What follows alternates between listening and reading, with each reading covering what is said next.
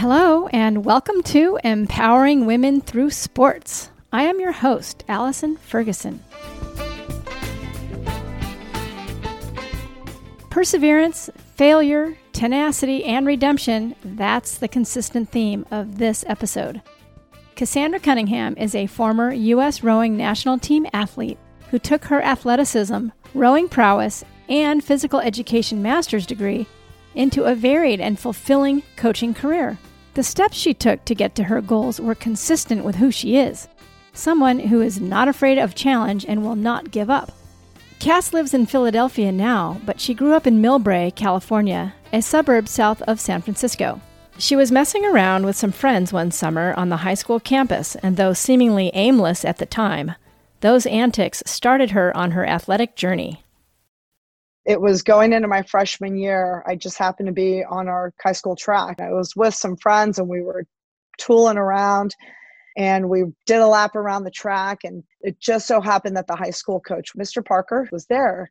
And he was just this very calm, cool, collective older gentleman, sunglasses, hat, had an orange VW bus right on the track.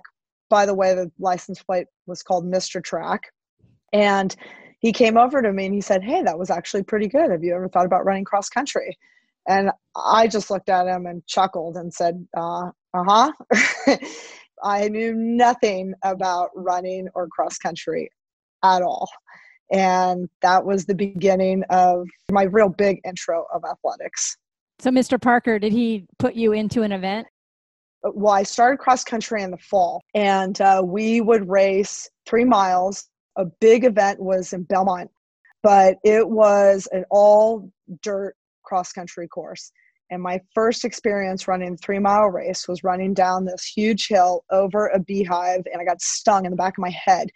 First time ever running 3 miles, finished the race with a bee stung, and I still kept continuing on. Cross country was just, it was so weird and distance running. I didn't get it. And then we got into track. And I was intrigued with that. The 400, the 800, the mile, that made sense to me. So I actually was a middle distance runner. And the 4x400 relay was my favorite. So the mile relay, the 400 individual, I love the 800, but I really focused on the half, which some people would argue that the 400 is harder than the 800. And I think the 800 is probably the hardest event. It's an all out 2-lap sprint. And that's kind of how it started. This man who was our social studies teacher, he could have gone anywhere. He created an amazing culture for women's track and field in the 60s and 70s, Millbrae Lions Track Club, and empowered women and took athletes to the Olympics, I would say probably from the 60s all the way up until 88. I remember asking him why he never went to college and coach. He said, "I just didn't want to deal with the politics. I loved being able to teach high school and watch athletes grow and learn and evolve. And truthfully, I wouldn't have evolved into the athlete I had become without his guidance." And Oh, that's awesome. He was, yeah. What a great mentor. 25 years. 25 years he was my mentor. I miss him every day. Wish I could have conversations with him now. Truthfully, like one of the reasons why I became a high school coach. It's a privilege to have a good coach in life, someone who can motivate us and help us find our strength within. I asked Cass for an example of how Mr. Parker helped her as an athlete. The ironic thing was I really loved track and I really learned how to be an athlete in high school. And I was on the varsity team my first couple of years. I liked working out once a day. I didn't know what I wanted. I just liked the social part. I got to show up to practice, do my thing. I thought it was good. I never trained in the summertime until going into my junior year. I didn't train and 3 freshmen came in and killed me in cross country. And I had a real big eye opener of what just happened. I was literally watching it happen and thinking, what the heck just happened? And I ended up learning how to train better my junior year for track. I had a great track season. And then I didn't want to go back to cross country. And this is where Mr. Parker came in. And he said, "Well, if you don't come to cross country, you may not have a great track season." And he just had that very sound, calm, cool, collective voice. And I just kind of grinded my teeth and then went away that summer and trained all summer and made the varsity cross country team. And we took second in the state. Cass experienced good success as a high school runner, and when it came time to go to college, she chose Sacramento State. But running track or cross country in college was a different level of competition. Sac State was a Division I track program, very, very good. I knew that I was an okay high school athlete, but I also knew I was not a Division I runner. I knew the difference in level, and that was not my jam. So I went to college just to go to college. And that's where I figured out that I needed sport because I was a mess my first 3 weeks.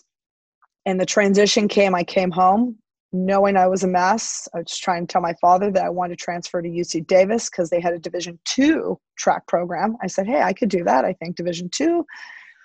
But then my dad handed me the flyer about rowing. And he said, why don't you try this? And I said, what the hell is this? He said, just go look at it.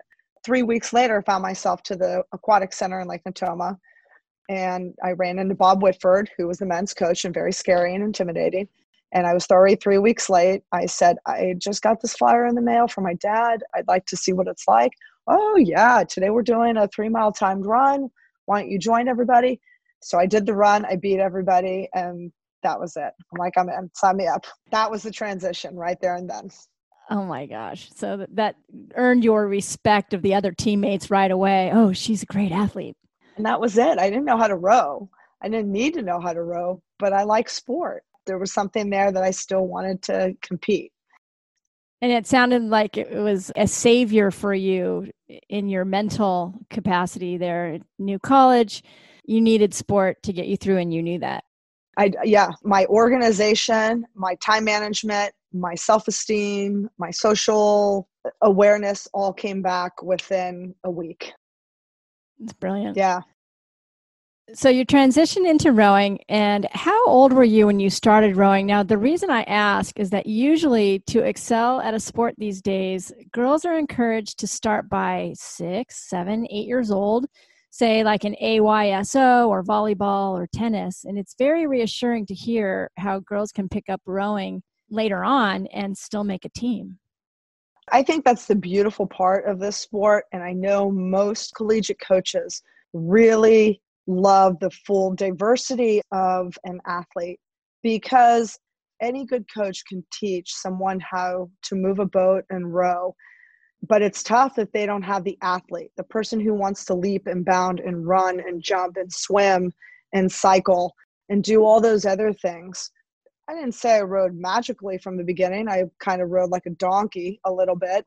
You know, the technique took me some time, but I loved all the other things. I loved the running. I loved the challenge of the rowing machine. I loved the plyometrics that we got to do, introduction to weightlifting in a different level. I think that's the beautiful part of this sport is that when I work with young high school families and they say, oh, they started so late, they started their senior year or second semester of their junior year. Most importantly, you don't want an athlete that's going to burn out. So the diversity of 3 sports, 2 sports, just learning how to understand body movement, body awareness is huge. That's the beautiful part of having rowing in college is that you find a sport that fits you because you still love sport. You may not find the one you did growing up, but you may find something else. That feeling of synchronicity in the boat, you've got 8 people in the boat, and I'm referring to a sweep. That's 1 oar per person. How can you tell if the boat is doing well? Can you describe that feeling? When I was in college, I would have to say understanding boat feeling was really difficult for me. I was the person that said, I'm going to do this all by myself, and I'm going to try and keep my boat ahead as far as I possibly can. And some days that was magical because I thought just by me pulling my face off and doing what I could, the whole boat would get up and go. And there were days that the boat wasn't going, and I could have been the one stopping it because I wasn't moving with everybody. I think there was a part of, rhythm and learning how to move with the person in front of you and feel what the person is doing behind you. And ironically enough, my coach in college, he was pretty intuitive and worked really well with women. And I remember my senior year, he each gave us a trait. And my trait, of course, was patience, which is funny because it is something I have to work on all the time till this day. And he put me in the bow seat of the 8, which is the person in the very back, because he said, you need to learn how to follow people and respect others. And I love that he called me out on that. And it ended up being my most favorite seat, and the seat that got us as far as we went to my senior year. But yeah, I think it really is a matter of just when people are moving as a unit, the bodies, the blades go in the water, they come out together. Sometimes when that doesn't happen, that can stop a boat no matter how strong you are. Right. The chain is as strong as its weakest link. And if Yep. one of those oars is off, then that's a weak link. And yep. Timing. It's all about timing. We talked a bit more about synchronicity and what a joyful feeling it is when everyone works together and the boat glides freely across the water. It's not always like that, Cass says. Sometimes the boat can feel heavy when the oars and bodies are out of rhythm. But as a team, you learn to work through poor performances, whether for practices or racing. And Cass had a life lesson that made her realize the value of her team and that teamwork is more than just for sport. I think, like anything, when you lose something, you sometimes come back a little bit stronger. And in my senior year, in my last year of rowing, I had taken some time off from college, make some bad decisions. I stepped away from rowing for a while, realizing it was the biggest mistake I ever did, but it was the greatest thing that ever happened because I came back a completely different person. I had to earn the respect of my teammates, the team that I had walked away from, that were pretty annoyed with me, which I can understand. And making my way back to that program was the hardest thing I had to do, but the best thing that I ever did. And in that year, we knew we were going to have a magical year back in September after the first week that my team didn't talk to me. And then I beat them on the run. And then I won my seat races in the boat. And that's when somebody came up to me and said, all right, I'm going to eat my words, swallow my pride. Let's go kick some ass. And we did. For 21-year-olds, that was a huge pivotal moment of just growing up and knowing what we were capable of doing from a very small club, state school program. And so we were in San Diego in 1995. There's San Diego Crew Classic that is held every April. We were favorite with UC Davis at that time to win the California Cup. And that was big for us. And I'll remember this forever. We lost the Cal Cup to Davis by 7/800ths of a second. If you can see, that is a bow ball is, let's say, about the size of maybe a golf ball. Half of that golf ball just crossing the line. It's crazy. So 25 years later, I still remember that race, how far we lost by. But we came home and we said, that is never going to happen again. We went to town. We showed up every day. There was a different mentality. There was a different purpose. We qualified for the national championships for the first time in history. It was amazing. So yeah, it really can. When the goal becomes clear and you know what you have to win, you change. It's pretty neat. And when everybody does it, oh, it's amazing.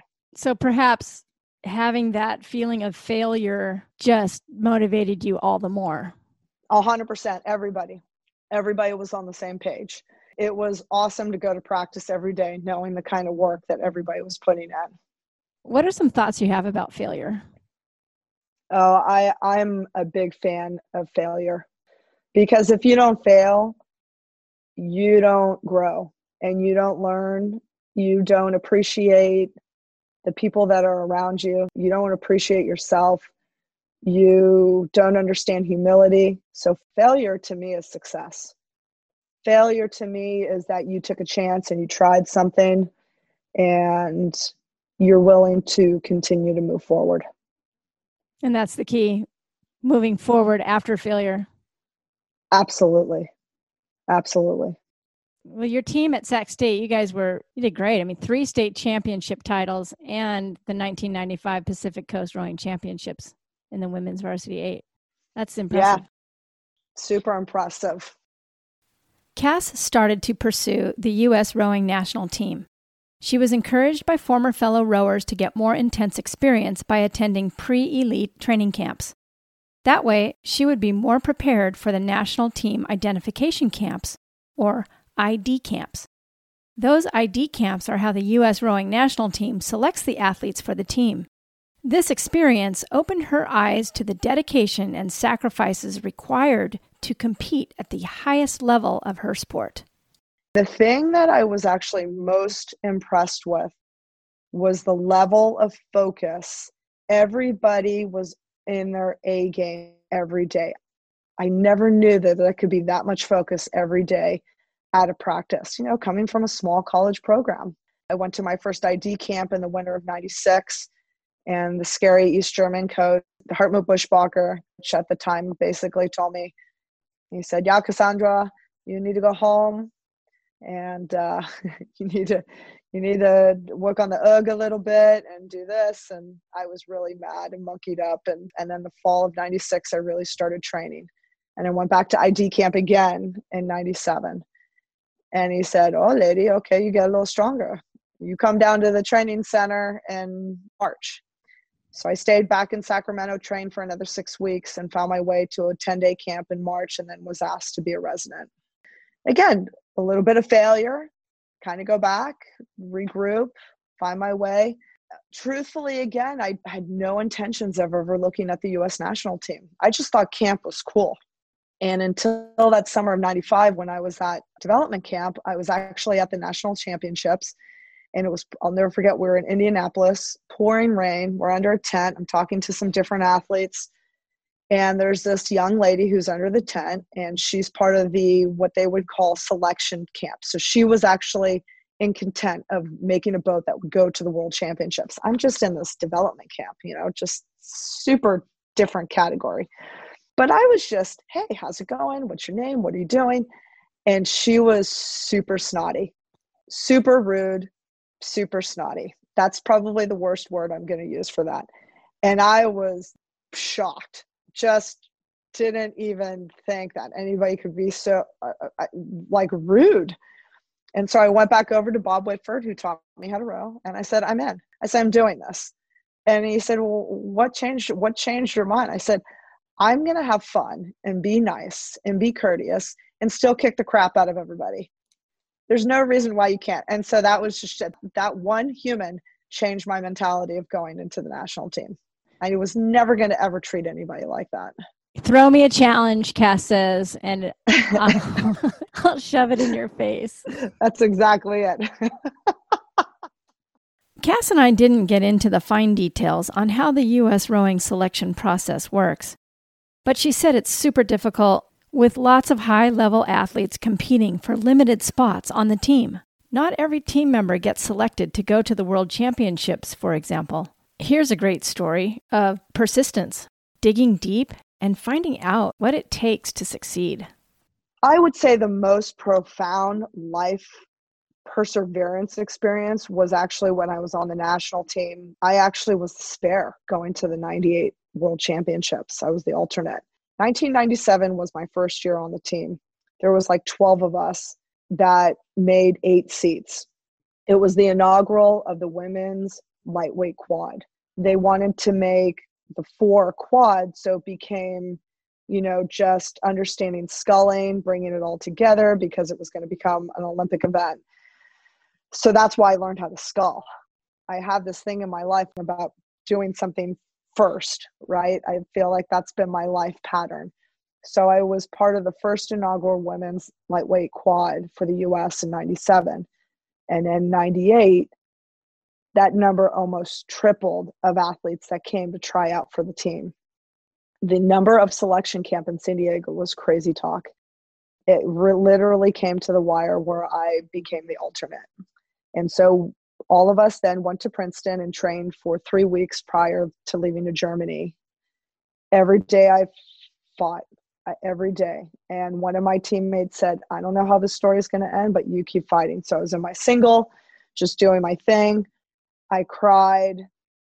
I can't even tell you how many days I cried. And I called the story 50 Days of Hell. I counted every day up until the starting line.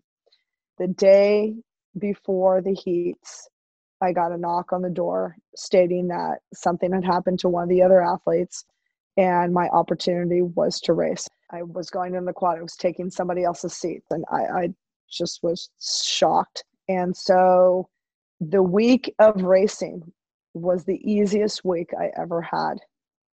One, I didn't want to screw it up. But two, I had gone through that horrendous of failure and survival and perseverance with the faith of some very amazing teammates that got me there. And that, I think, defined a lot about not giving in. That whole summer was a defining moment in who I became as an athlete. As a rower and an athlete, Cass had the foundation to be a coach. And through her career, she held many different coaching positions. The first came about while she was in her final year of college and still considering the U.S. national rowing team. Conveniently, the job was for coaching the novice women of Capital Crew, which is the junior program out of the same aquatic center as her Sacramento State team. It was a great learning experience for Cass as a coach and enabled her to utilize her major, physical education, and implement the tools she learned toward coaching. It was pretty entertaining. It was skill breakdown, right? Skill breakdown. That was my degree, phys ed.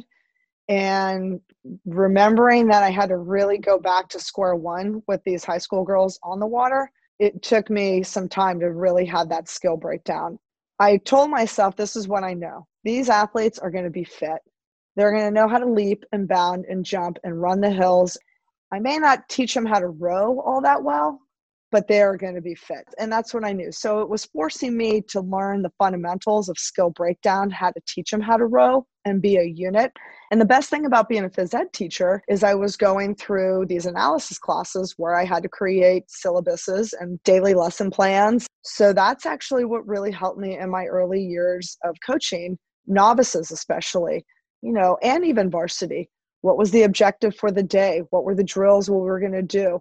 What was the work that we were going to do? What was the lineup going to be like? And so having that organized in my head helped them be a little bit more together.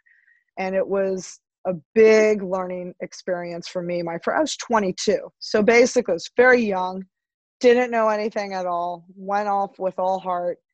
And I'll never forget at one point, actually, one of the girls looked at me and she said, Cass, we're not a cross country team. I said, I don't, excuse my French, give a shit. Go run those hills. Like, we're going to be fit. And ironically enough, they won the women's novice 8 that year, which was a huge event in novice high school rowing, going up against some great clubs like Marin and Oakland. And by the way, we got killed by them early on in the season. So that was a pretty good first go around.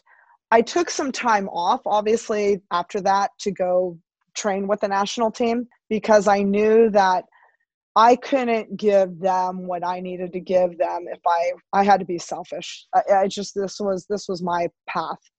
So when I retired from the national team, I went to graduate school at UMass, and Jim Dietz, who brought me on board, gave me the lightweight women at UMass. That was my first, definitely, intro to collegiate coaching. Jim, till this day, great mentor, hard person to work with, taught me so many amazing things. Don't ever assume and figure it out. And he always taught me how to figure it out. And then he held me accountable and he just reminded me never to assume. Cass was grateful for the experience from her first collegiate coaching role at UMass.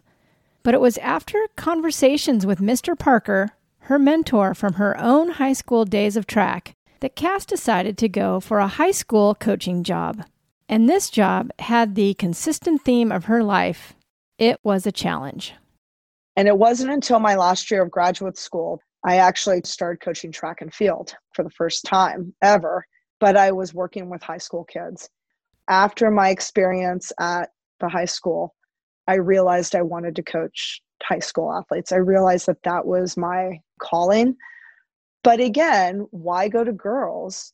Truthfully, girls are a little harder than boys, but at that time, what did I know? I was only, 30 years old. And I said, no, I want to coach boys.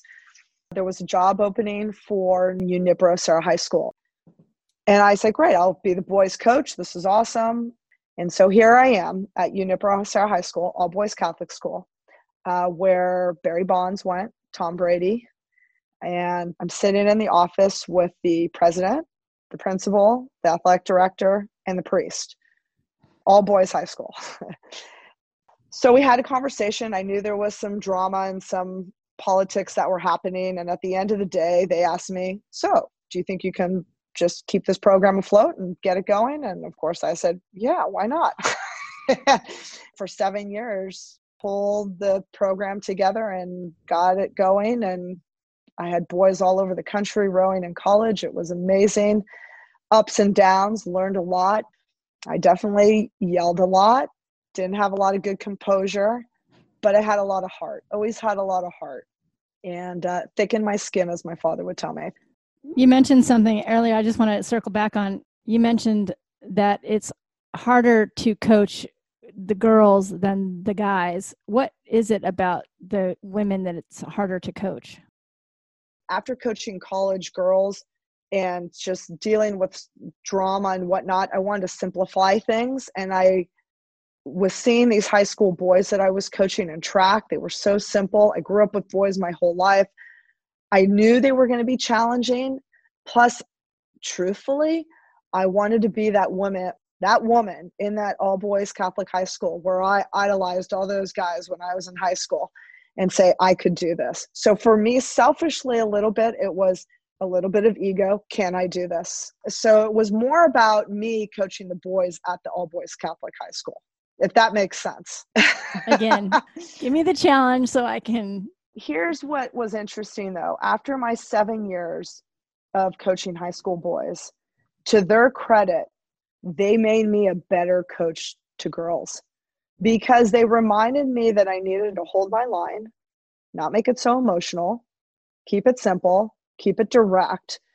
And it really was the transition in 2008 when I had the opportunity for my first year of coaching my first development team. I was so nervous. That was the first time I was going back to high school girls. And I haven't worked with high school girls since 1995. So I did not want to screw this up. So all my time that I was yelling, all the time that I didn't know how to take a deep breath, that summer reminded me how to do that. And I came back to Oakland Strokes because I had then transitioned to Oakland Strokes in 2009, coaching girls, a completely different person. So it is that transitional period of how programs teach you things. Till this day, I'm very close to a lot of the Serra alum guys who I taught. And they're so funny because they say, what, you don't yell anymore? I said, I mean, sure, when I need to, but depends what kind of yelling. If I'm trying to get my point across, I'm just going to look you in the eye and just tell you what I think. And they're like, I said, I was 30 years old. I was a youngster and just trying to figure it all out, trying to be the superstar. It's not about that at all now. But to their credit, they made me a better coach to girls. And I love coaching girls now. Love it. I love that. 30 is so young. I mean, when we are in our 20s and 30s, we think that we can do anything. We're so invincible. Absolutely. At that age. I'm trying to be invincible now, actually. Yes. Oh, me too. Creative, outside the box thinking. Listen, if you think we're done growing, then you might as well just put us 7 feet under. So that's the joy. That's what living is. So there you go again with doing more than everyone else, because I think it's 6 feet under. 6 feet under. That's it. I want to go 1 more foot of shoveling dirt. I love it. So what inspired you to launch P3, which is prior proper planning? Basically, my grandfather was captain of the Merchant Marine. So it's a military phrase. Prior proper planning prevents piss poor performance. The 3 Ps prevent the 4 Ps. So when I was growing up, my dad would always remind me, be organized, learn how to communicate, stand tall, prior proper planning, the 3 Ps. So I knew that very early on. And actually my very first year coaching my when I was 22, I started instilling it into these athletes. Every athlete that I've ever coached, whatever sport it is, all knows 3 Ps. And so I collectively took my entire life, maybe just about 20 years of what I had done to date, and I put it all together. What did I really want to, what was the whole purpose? So Mike, my husband, said, you got to condense that. So that's how he said, how about Power of 3? So Power of 3 was created. It's still, the website is Prior Proper Planning, but it's condensed to Power of 3. So once I knew that that was happening, I reached out to 3 of my most amazing, strong, athletic female businesswomen. One who I just had done coaching with in the summer. She was going to business school at UCLA. One who was an Olympian who went to Harvard Business School. Another one I grew up with, went to Stanford Business School. And the third one I coached at Penn, who went to Wharton. So I picked their brains. They were all athletes, all rowers. And I asked them all different questions. And Susan Franchi was the one that said, you need to define what prior proper planning means to you. She said, what does it mean? And I said, it means organization, communication, and professionalism. I was able to define what the company meant to me, and then how to piece it, how to market it, how to break it down, because all these other women who were the center stone of business were able to guide me and give me some advice. And the first thing was I wanted to educate families about why you need sport. Not why do you want to be a college athlete, why do you need sport? And then educating them about the steps that they need to take through the college process. Not how to get recruited, but how to recruit schools. Learn about schools, learn about things, questions to ask, and then working with individual students through that process. The second part became working with young coaches and guiding them through the scenarios that I went through myself as a young coach, to hopefully give them a little bit of guidance on organization of a practice, professionalism, how to communicate with your athletes. And then the other part was just going back to fitness training, working with young high school athletes, working with masters athletes, teaching them about how your body changes, understanding your body as a rower. Listen, whether you're 85 or 14, it's still the same thing. Understanding muscle awareness, balance, all those areas came under the umbrella of P3. Cass operates her Power of 3 training business out of the schoolhouse, or the barn that is within the community where she and Mike live.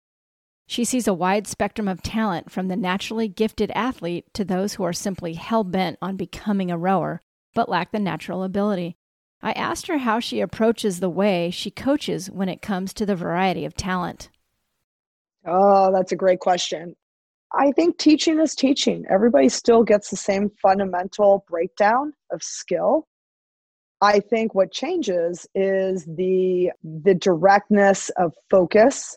I have one young athlete who comes in and just her brain is just high, like watching Onyx run, who's my puppy, and all of a sudden the squirrel's to the left and then to the right.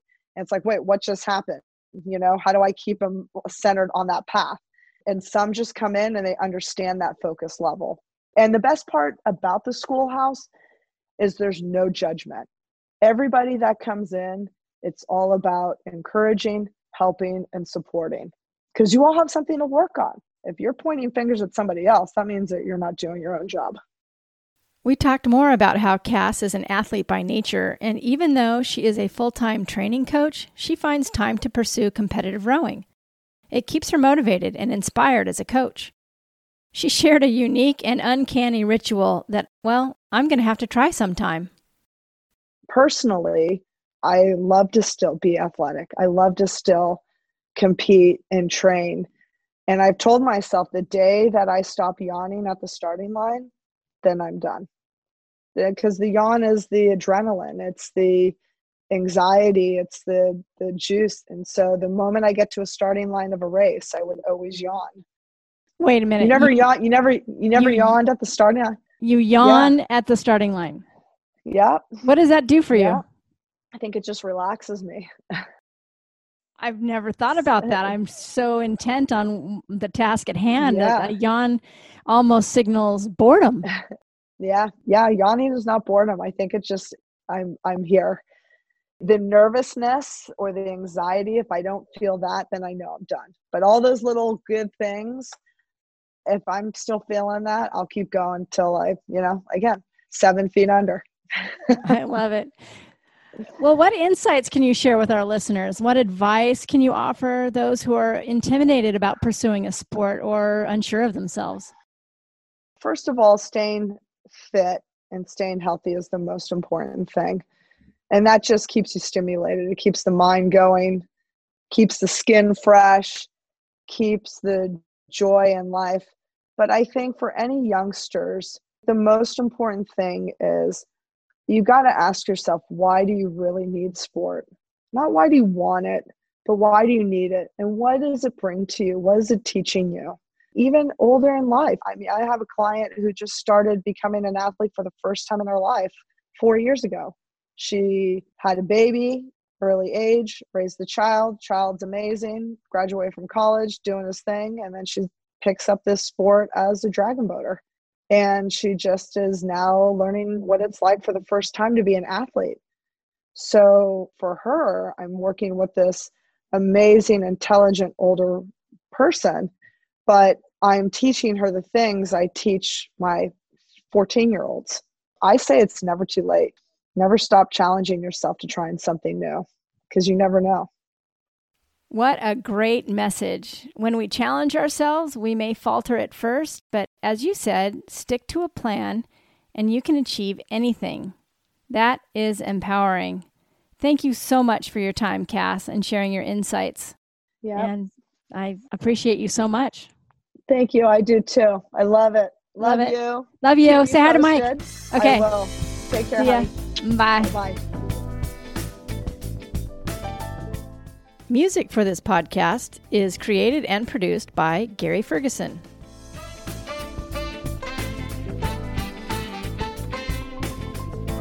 Become a part of the Empowering Women Through Sports community. Learn when a new episode comes out by subscribing or following us on Apple Podcast or Spotify. Follow us on Instagram at EWTSPod, and it's super helpful when you share with your friends. Thank you, and keep charging.